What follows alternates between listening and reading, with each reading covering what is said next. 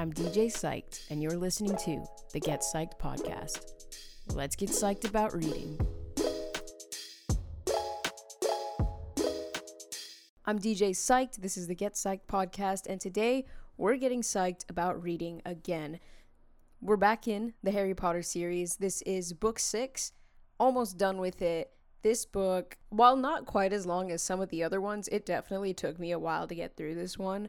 I spent a little over 3 weeks reading it, and unfortunately, I ended up losing access to the ebook that I read this on and took notes in. So this won't be as detailed as the last one was, but there's still plenty to discuss that I have from memory. This is just going to be a bit more free-handed, well, big themes and moments as opposed to specific quotes. But anyhow, yeah, a lot has happened in this book, and I'm pretty shook with this story. I think it was really different from the others. Let's just get into it. The 6th one in the series, Harry Potter and the Half-Blood Prince. Again, the genre is very fantasy, science fiction, elements of drama and mystery in there. This book was only 691 pages, which, because of the last few, is the only reason I would say only. That is still a pretty long book. They get so long at the end of this series. They started out as normal books when Harry Potter started, but now they're intensively long stories, which I don't fully mind because they're good stories. They're incredibly long, yes, almost 700 and some even more, but they never feel drawn out when you're reading them. Although they're very long and intricate stories and you might spend a really long time reading it, you never really feel like, oh, this is way longer than it needs to be. It kind of works out. Like, you enjoy, I at least enjoy every moment that I'm reading of them, and I know a lot of people do. So very long story, but still a good one. I'll give a short summary of this story. This is the least Harry Potter formatted story yet, even more so than the last one, because I definitely said that last time as well. But in this story, it's very, very different from the other ones. And that's a theme that I'm noticing in the last few books. We're straying away from what we got to find as the norm in the beginning, and it's straying even further and further every book because the whole world is changing in their eyes. Like, Voldemort was kind of coming back in the first few, obviously. We had themes of Voldemort in every book so far, but Voldemort's actually back, and things are actually happening, and the entire wizarding world knows about it, and the whole world has to react to it. So obviously things are changing a lot in their world. Let's just get into the story summary real quick. All right, so in this story, Harry gets a textbook from his potions class, and it's full of all these notes from a mysterious half-blood prince. That's the name he finds in the back of the book. He ends up being at the top of his class because all of these notes he finds are incredibly helpful. They help him make good potions and come up with, new spells and hexes and stuff to use. But Hermione stays skeptical about the book, and she's very curious about what its purpose might be, but Harry he ignores it and continues to use the book. And he never really tells anyone about this book, not anyone of authority anyways, not even Dumbledore. And at this point in the series, Dumbledore is having all these secret meetings with Harry. And once again, only Ron and Hermione get to know about these, being his closest friends.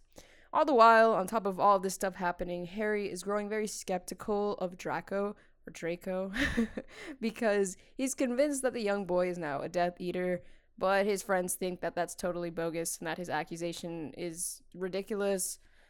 So yeah, that's kind of my basic summary with as few spoilers as possible.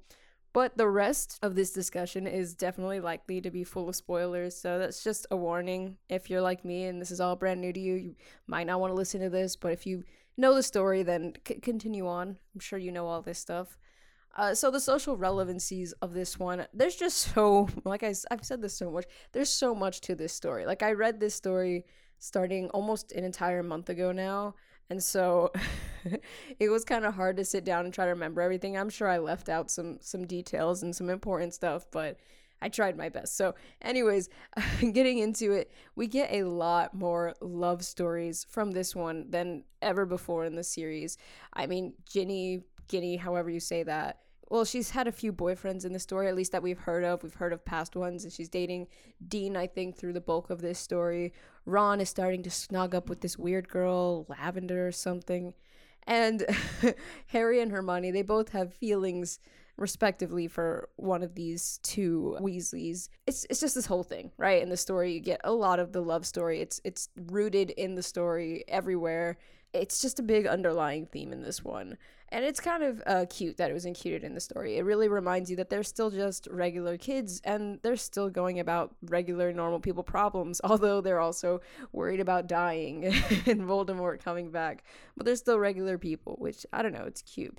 I will say, though, I was incredibly frustrated with Ron for a good while in this book because I just think Hermione deserves way better. I mean, they've dropped so many not so subtle hints to each other in the last few books that I'm just like, he's a dick. But aside from that, I mean, it was actually kind of nice being mad at Ron this time because, like I said, Harry's been very moody in the last few books, but I think Harry didn't display any of that in this book, which was really nice, but Ron was annoying as shit. All right. So then also another thing going on in this book, there's Dumbledore's meetings with Harry that I was talking about. And also Dumbledore's going on these very secret getaways and turns out to be intertwined with the meeting purpose. But he also ends up giving Harry a super important mission involved in his stories, right? He's sending Harry in to look at all these stories to look into Voldemort's past. And I thought it was a really interesting thing, the way that it happened and the way that Dumbledore was presenting the information to Harry. It was like he was trying to tell him that Voldemort's history was important, like he needed to understand Voldemort. I don't know, it was weird. Like, I get it, like why he should know the history, and then the Horcrux thing at the end, you end up finding out that it is very relevant that he know most of this stuff. I don't know. I mean, knowing Voldemort's history, I guess know your enemies. I don't know what I really, like, I'm trying to find exactly how to put it, but it just makes sense. Like, when you read it, you're like, yeah, it makes sense to understand these things about Voldemort. And obviously, in their case, it's very uniquely helpful because Voldemort's a really weird guy, and as someone who had no friends and no love or whatever, he just took his love into objects, and so he really gave himself away with these memories as to where his Horcruxes were. I don't know. I think that for someone like Voldemort, who's supposedly like this very strong and powerful and brilliant wizard who got to power, he's pretty stupid for putting his soul into a bunch of objects that people could easily guess of him, but whatever. All right, another big theme in this one was, is Snape good or bad? Whose side is Snape on? And I'm going to talk about this more at the end because I want to do a prediction for the next book. But I do have a theory that Snape and Dumbledore are like huge masterminds and that everyone else is the ones being fooled. But, you know, who knows? I can't really say that for sure. I don't know what happens in the next book. But it's just funny how everyone thinks they're right about where Snape is aligned. When I think that, like, the only people who truly know where Snape is at with his heart and his desires or whatever is Dumbledore and him. But yeah, so on top of all these things, Harry is also the Quidditch captain, and again, he faces these normal problems on top of all these life-threatening and great adventures that he's on. I mean, Harry has to try and get his team members chosen for the new team, and he has this, like, dilemma because, like, Ron's one of his best friends, but he low-key is not the best of players, and there are better players out there, but Harry wants his friend on the team because he doesn't want to kick his friend off the team because that's awkward and could really hurt your friendship. So, I don't know, just another example of Harry going through all these normal problems on top of all this extra stuff in his life. I really love the part of the book where he pretends to give the Felix lucky potion to Ron, and it's just like a placebo effect. Like, he didn't actually give it to him, but he was so convinced that he did really good. That was cute. But yeah, more story background, because like I said, this one is just a lot. There's also Slughorn, who's like constantly having these secret meetings with like really top kids, trying to get close to Harry because he likes powerful people who are connected. He's just super into networking, I guess, which I don't know. It was weird, but his need to be close to powerful and brilliant and whatever people, it made him really dumb, and dumb enough to teach Voldemort the way of Horcruxes, which is just, I don't know, it's just funny when you find out, like, this guy who's just weird and kind of greedy and, I don't know, way too into caring about what people can offer him instead of who he's around, really is the one that got Voldemort to the position he's in now. And I think in general, the Horcruxes, I could be saying that terribly wrong, and if I am, then I'm sorry, but they're quite the concept. Like, I don't know, the fact that Voldemort had to kill so much to tear himself apart to become immortal, that's a creative concept. But I thought that the fact that he used these trophies, like I was talking about earlier, like the stuff that he stole and the stuff that's relevant to him, to hide his soul, I thought that was pretty fantastic. That's some serious serial killer stuff right there. Like, I feel like, you watch Criminal Minds and all that, and they're always talking about how serial killers have trophies, and I don't know. So I guess Voldemort's, even though he's a huge, powerful wizard, he's not above the average serial killer, which is just funny to me. I don't know. But yeah, on top of that, with like Voldemort being evil and all, I think it is fantastic that the ability to love is always Dumbledore's go-to defense. Like, it's always his answer. And at some point, Harry actually gets really annoyed with it because he's like, "What? Don't you gonna tell me that love is it? Love is the thing that's gonna pull me above Voldemort?" And Dumbledore's like, "Well, yeah, that's exactly it, actually."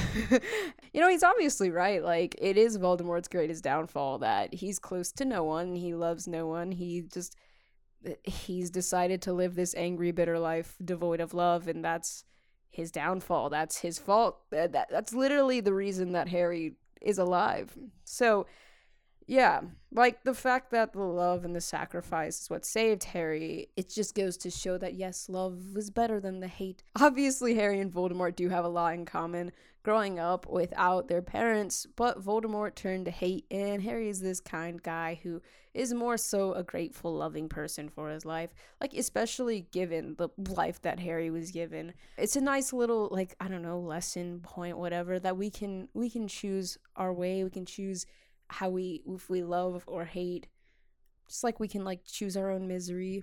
Like, Voldemort could have made friends. He could have learned to try to forgive the world for the way that he was brought up and for the opportunities he wasn't given initially. Like, Harry worked hard to do those things. I mean, Harry's very grateful for the new family that he has with the Weasleys. He's very grateful for his friends. He's very grateful for Hogwarts. He's very grateful for having Dumbledore. He seems to put himself more in this position, and you can see it a lot in the books. Like, he doesn't really talk about the Dursleys anymore. He's left them in the past. That was a bad part of his life he didn't like, and when he has to go back to it, he's not the happiest about it. But after he started getting these things and being really grateful for them, and just really letting himself enjoy the good things that he was given, even though he didn't have the good stuff initially, like he was given it eventually and he was really grateful for it. He didn't let himself stay bitter. He moved on to better things. Even now he can stand the Dursleys. Like, he seems like fine with them. I mean, he's kind of moved on from that part of his life, and Voldemort had every opportunity to do the same thing. I mean, he was literally given the same chance around the same time that Harry was, the same age. But instead of letting himself open up and enjoy the new place and find friends and a home there, he just became a bitter, weird freak with the new Death Eater followers. So yeah, I just think it's cool that you kind of get that parallel between Harry and Voldemort, and you really get to see through those adventures that he took with Dumbledore, you really get to see that he is so similar to Harry, but he handled the situation so differently. And that's where the big difference comes between Harry and Voldemort, because Voldemort was always greedy and looking for revenge and looking in all the wrong places, when he could have learned to forgive and move on and really enjoy his powers and enjoy his life in the wizarding world. He just chose to feel resentment towards everyone and to seek revenge overall. So yeah, I think that's that's kind of my takeaway from most of that story. Yeah, I mean, in the ending, Harry was totally right. Like, Draco is a Death Eater, but he doesn't seem to be so keen on actually doing the work. This is another fun little thing I think you get in this message of like how you grow up and your choices in life and all that, because like I said, Harry had a rougher upbringing, but he was given an opportunity and a chance to get out of that, and he took it. Voldemort didn't. But Draco, he's a Death Eater, and like I said, he doesn't really seem so keen on doing the work. Obviously, when it comes down to the moment where he can kill Dumbledore, he's about lowering his wand, basically admitting that he won't do it. But he talked a great deal about his mission. He talked all this smack. He was so excited, like, but he cowered when it came down to the moment, and he realized that he probably wasn't capable of murder, especially to Dumbledore. And you kind of feel for him, because you realize that he kind of grew up without much of a chance. I think it's definitely how you're supposed to feel about him around that point. Like, yes, he's not the best. He brought the Death Eaters into the castle. He was talking all this smack. He's never been that nice to Harry. But when you think about it, like, where were his chances? Like, his dad's a Death Eater. His mom also, obviously has to follow in the ways of Voldemort. Like, what was his options? Voldemort's super powerful and will kill my whole family if I don't. Like, he's literally crying in the book. They find him crying with Moaning Myrtle, and although we never really get to hear what the conversations he had with her are, you can imagine that the stress of everything he's going through and the gravity of it is what was getting to the kid. Like, he really felt like he had no choice. He even says that to Dumbledore when he's face to face with him getting ready to kill him. Like, you don't understand. Like, I have no choice. Like, I have to kill you or he's gonna kill my whole family. And Dumbledore does try to tell him, like, oh, we'll protect you if you come to the right side. Like, we'll always have your back. But, like, this kid's a kid, and he's scared of the most powerful wizard in the world coming after him. So, yeah, I don't know. I felt for him at the end of that, which I thought was weird, because I never wanted to feel for him. I didn't like him very much, but, I mean, he didn't choose that path. He didn't choose his family to be all Death Eaters, and then he was the chosen one by Voldemort. I mean, really, what are you going to say to the most powerful wizard who has his soul split in many parts around the world? And his mom's not really keen on him doing this mission either. Like, this whole family, in a sense, they're pretty normal, and they don't, like, you can kind of tell they really don't want to follow Voldemort, but they just feel like they have no other way. It's quite sad. You get that feeling from a lot of the Death Eaters and stuff. And I mean, Voldemort's not close to anyone. Even the people who think, like, they're under this delusion that, like, Voldemort's like, oh, you're his favorite or you're the best one, and, like, Voldemort values you. Like, yeah, Voldemort doesn't value you worth shit. He just wants you there for his mission. And I think a lot of the Death Eaters, they definitely know that. But, like, where do they turn? They're already Death Eaters. Anyways, that's kind of my thoughts on that. But we'll get on to one of the last sections now, the movie comparison. I watched the movie just last night. For sure, this movie was like a redemption movie to me. Like, I really was starting to dislike the movies, and I was less keen on having to watch this movie because I just really wasn't a fan of the movies, and I didn't think they were that great. I thought they were hard to follow and honestly just not that interesting because of how much they left out from the books. But this movie was really good. It was the best so far, in my opinion. Of course, like the other ones, it really wasn't 100% accurate. There were still plenty of changes to make the story fit a good time length, but they were fine, in my opinion. Like, I think the visuals in this one were beautiful. The story felt easier to follow, and I truly enjoyed watching it. Like, I didn't mind that some things were a bit different. I didn't mind that some storylines were put on the sideline. For the most part, everything that was relevant and important to the story ended up in the story. Of course, some things were a bit different. Some things felt really rushed as usual, because, like, you get this long book to drag out all these details, and then you try to squeeze it into a 2.5-hour movie, and you do have to cut back. I don't know how long I spent reading this book, but it was hours and hours and hours and hours. So it makes sense that you couldn't get all of it in the 2.5 hours. But like I said, this one was really good. I don't have much complaints on the movie. I think it was a solid film. Yeah, I really enjoyed this one. I did notice some big changes, or some slightly big changes. And the biggest changes were the feel of the characters. And I've said this before, but I'm really, really starting to notice it because I feel like after reading 6 books, I feel really like I understand the characters in the book very well. But I think that the characters in the movie aren't quite the same as the book. And for me, especially Dumbledore is one of them. It's not a terribly big difference, but in the book, he does seem, I don't know, maybe a bit softer in a sense. Like, that's not the right word probably, but it's the closest word I can find to what I'm thinking. Like, Dumbledore in the books, I love Dumbledore in the movie too, but I really like Dumbledore in the books, probably just because there's more of him in the books because the books are longer, but he feels a little different to me. You know who feels the most different, though, is Hagrid. All right, Hagrid feels so different in the movies versus the book. I think that Hagrid is definitely softer in the books, and he's also a lot more emotional in the books, and obviously more present. Because the books are longer, there's more detail. You get a lot more Hagrid in the books than you do in the movies. But yeah, Hagrid in the books is definitely more emotional, more open. You know more about Hagrid. Hagrid's teaching this class, and in the books, it's kind of this joke that, like, Hagrid's not the best teacher, and they kind of don't want him to be their teacher, but they're, like, good friends, so they pretend that he's not, like, a terrible teacher, and they end up in their, like, later years, since they can choose their classes now, not taking his class, and like he's all emotional about that in the book, and he starts to kind of ignore them and be sad about it, but they end up making up with him. Like there's like he's a very emotional character, and he's a very vulnerable character in the books. Oh, that is one thing that's not, I mean, they showed the giant in the last one, but they didn't really bring up the giant in this one. Anyhow, yeah, like we get a lot less Hagrid in the movies, and it's a very different feeling Hagrid. I think I 100% prefer the Hagrid in the books, and yeah, he's just the character that I just like honestly feel like is not the same character from the book. Like they changed him for sure just to make him a movie-able character, I guess, but yeah.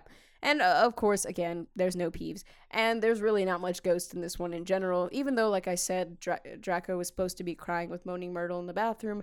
That didn't happen this time. He's just kind of crying there by himself. But whatever, we still get emotional Draco, so that's fine. Another, I think the last change that I really found notable was the love thing with Ron and Hermione. It just felt really obvious in the movies. I mean, obviously that makes sense. Like, movies are supposed to be more dramatic and drama-driven and all that. But yeah, it just felt really obvious. Like, so, like, it's obviously obvious in the books, but in the movie, it's just, like, really down your throat, which is interesting. And then Harry's, crushing on Ginny for a lot longer in the book, but they kind of get together really fast in the movie, which I think kind of ruined that arc a little bit.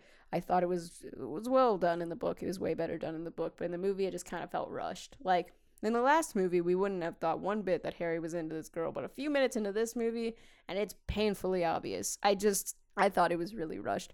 But again, things have to be cut and shortened to make the movie fit, so I'm not mad about it. I just wanted to point it out. But all right, I'm going to get into the predictions now. So I'm going to give the biggest spoiler yet. So if you really know nothing about Harry Potter, as I didn't, and you have no idea about what I might say next, stop now. But if not, I cannot believe that I managed to avoid this spoiler all these years. Like, I really avoided this spoiler. Amazing. Anyways, I'm not going to avoid the topic anymore. It's Dumbledore's death. Like, damn. All right. I don't know how I've gone all these years without having any clue that Dumbledore was going to die in this book. But I had no clue that was going to happen. And when it did happen, I was kind of like, I was shook. Like, Dumbledore, like, I was like, at first I was like, no, it's not real. Like, they're going to go down there and Dumbledore's still alive. And I don't know, maybe he had some weird shield on that bounces off the curse, or maybe Snape said the curse with a slightly wrong intonation, so it looked like it worked, but it didn't. Nope, none of that happened. Dumbledore's dead. All right.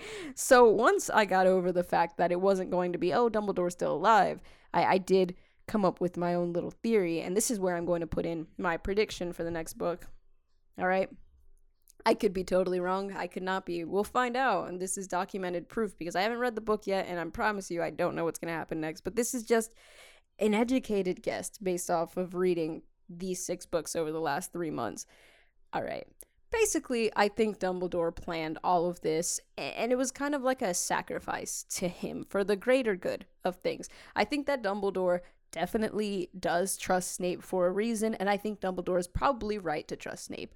I think that Dumbledore has requested Snape to kill him given the circumstances. I mean, Dumbledore said it himself. He had every idea that Draco was a Death Eater. He knew what was happening in his castle. He's not unaware. He's this really smart wizard. Draco did not outsmart Dumbledore. Not even a little. I don't believe that. What I think is that Dumbledore realized that in order to get to Voldemort, he needs his best spy to remain his best spy.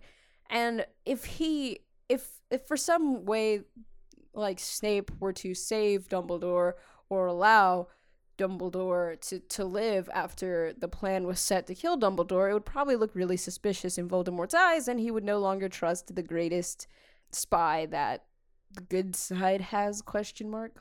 So basically, I do think that to him, dying from Snape's hands was probably the best way to ensure that the spy would stay there, which in the end would probably lead to the greater good, right? Like, Harry's gonna get to Voldemort somehow through Snape. I don't know. It's just my prediction. I don't know if I'm explaining this very right, but what I think is that I do think that Snape is still good. I think that he's just an incredibly good spy and was willing to go very far to live out Dumbledore's mission.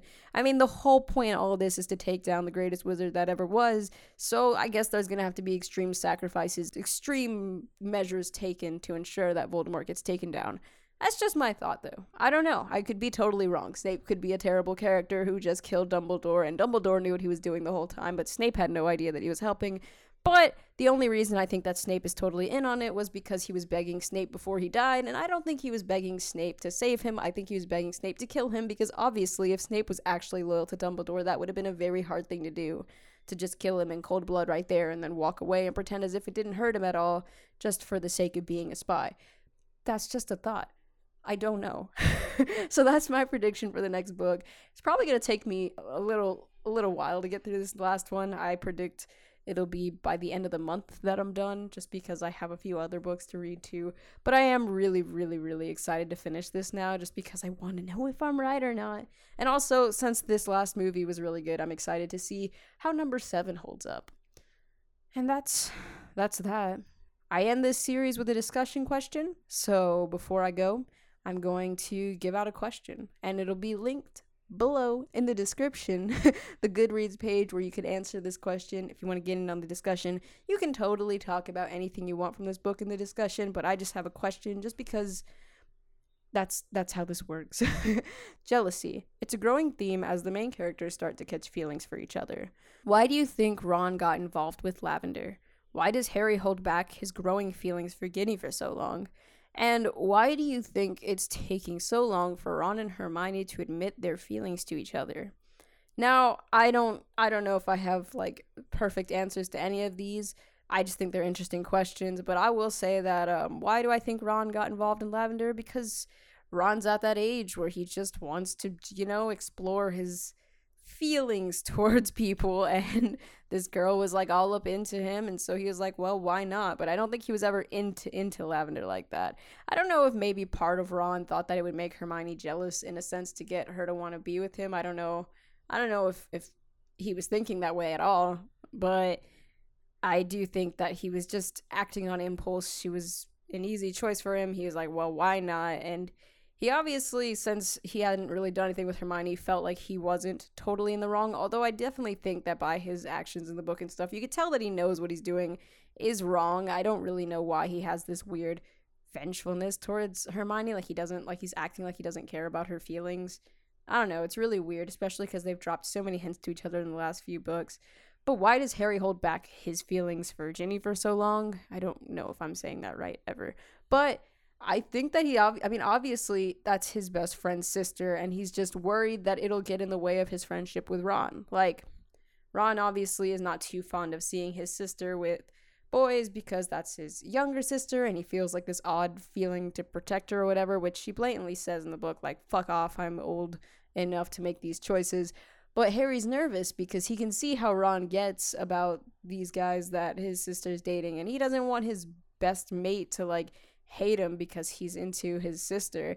So it's totally understandable why he was so scared to, like, admit his feelings for her, because he didn't want Ron to get all offended. But I just thought it was interesting, like, he spends all this time thinking, like, Ron's gonna hate me or something, and he's, like, really nervous for it, and he even considers using that luck spell just to get with her and have Ron approve of it.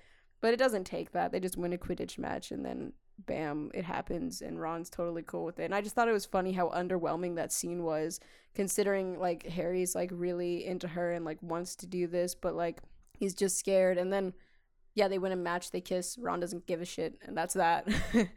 So, yeah. And the last one, why do you think it's taking so long for Ron and Hermione to admit their feelings? I don't know, they're incredibly childish. Like, they obviously like each other, they dropped the hints many times, but they've been friends since they first went off to Hogwarts together. They were little when they started this together. I mean, you watch the movies and you can really start to feel it more in the movies than you can when you read it. Obviously, seeing them as little kids versus seeing them as adults, it's very visual representation of how much they've matured and how much the characters are maturing in the books. I mean, it's easy for me when I'm reading the books to, like, hear that they're getting older, but I don't really see them as that much older in my head because they're books, and also I'm reading them back to back to back, so really there's no time gap for me.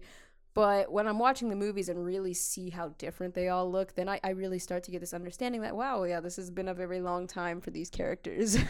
And obviously, they've been friends for so long that I guess it's probably weird to them to have to switch the gears and admit they have feels and try things out. And also, it totally makes sense. I mean, with Harry and Ginny or whatever, it's not as high consequential. Like, yes, they've known each other just as long, but that's not that's not his best friend. His best friend is Ron and Hermione. That's just someone he's been really friendly with for a long time. But with Ron and Hermione, they are best friends. And if they choose to do something about what they're feeling, they do kind of run that risk of, well, if it doesn't work out, like, how do you go back to being normal friends? Which, I mean, I don't know, say as you will about that, but that's why I think that they don't want to do it. Like, it is to them, it seems pretty risky to put the moves out there and to do things about it. And it's like, when is the right time to do something like that, to make that kind of move, and who makes the move, right? Like, you can tell that Hermione sometimes puts these hints out there and gives Ron these moments where he could easily admit first, but I guess she doesn't want to admit it first, and neither does he. So it's like, if neither of them are willing to make that move, it's just never gonna happen. So yeah, if you listened for this long, thanks for listening a lot. I appreciate it. This was kind of rambly, but I really enjoy this series. I'm really happy with it so far. I'm glad I decided to do this. It's been really good and really fun. And book 6 is done, so there's only one more book left, and I'm really, really excited to finish this series. And I hope you're enjoying this series too, because I do plan to do a recap of book 7. And then after that, I kind of want to do a few more podcasts about it. I don't know exactly what they're going to be, but I'll definitely do like a recap of all of them at the end, or like a series review or something at the very end. And then I might do some individual talks about certain characters if I feel so inclined to do so. But, if you have any requests for that kind of thing, let me know in the Goodreads or description, or however you could possibly reach me, I guess. Thanks for listening, and until next time, let's stay psyched about reading.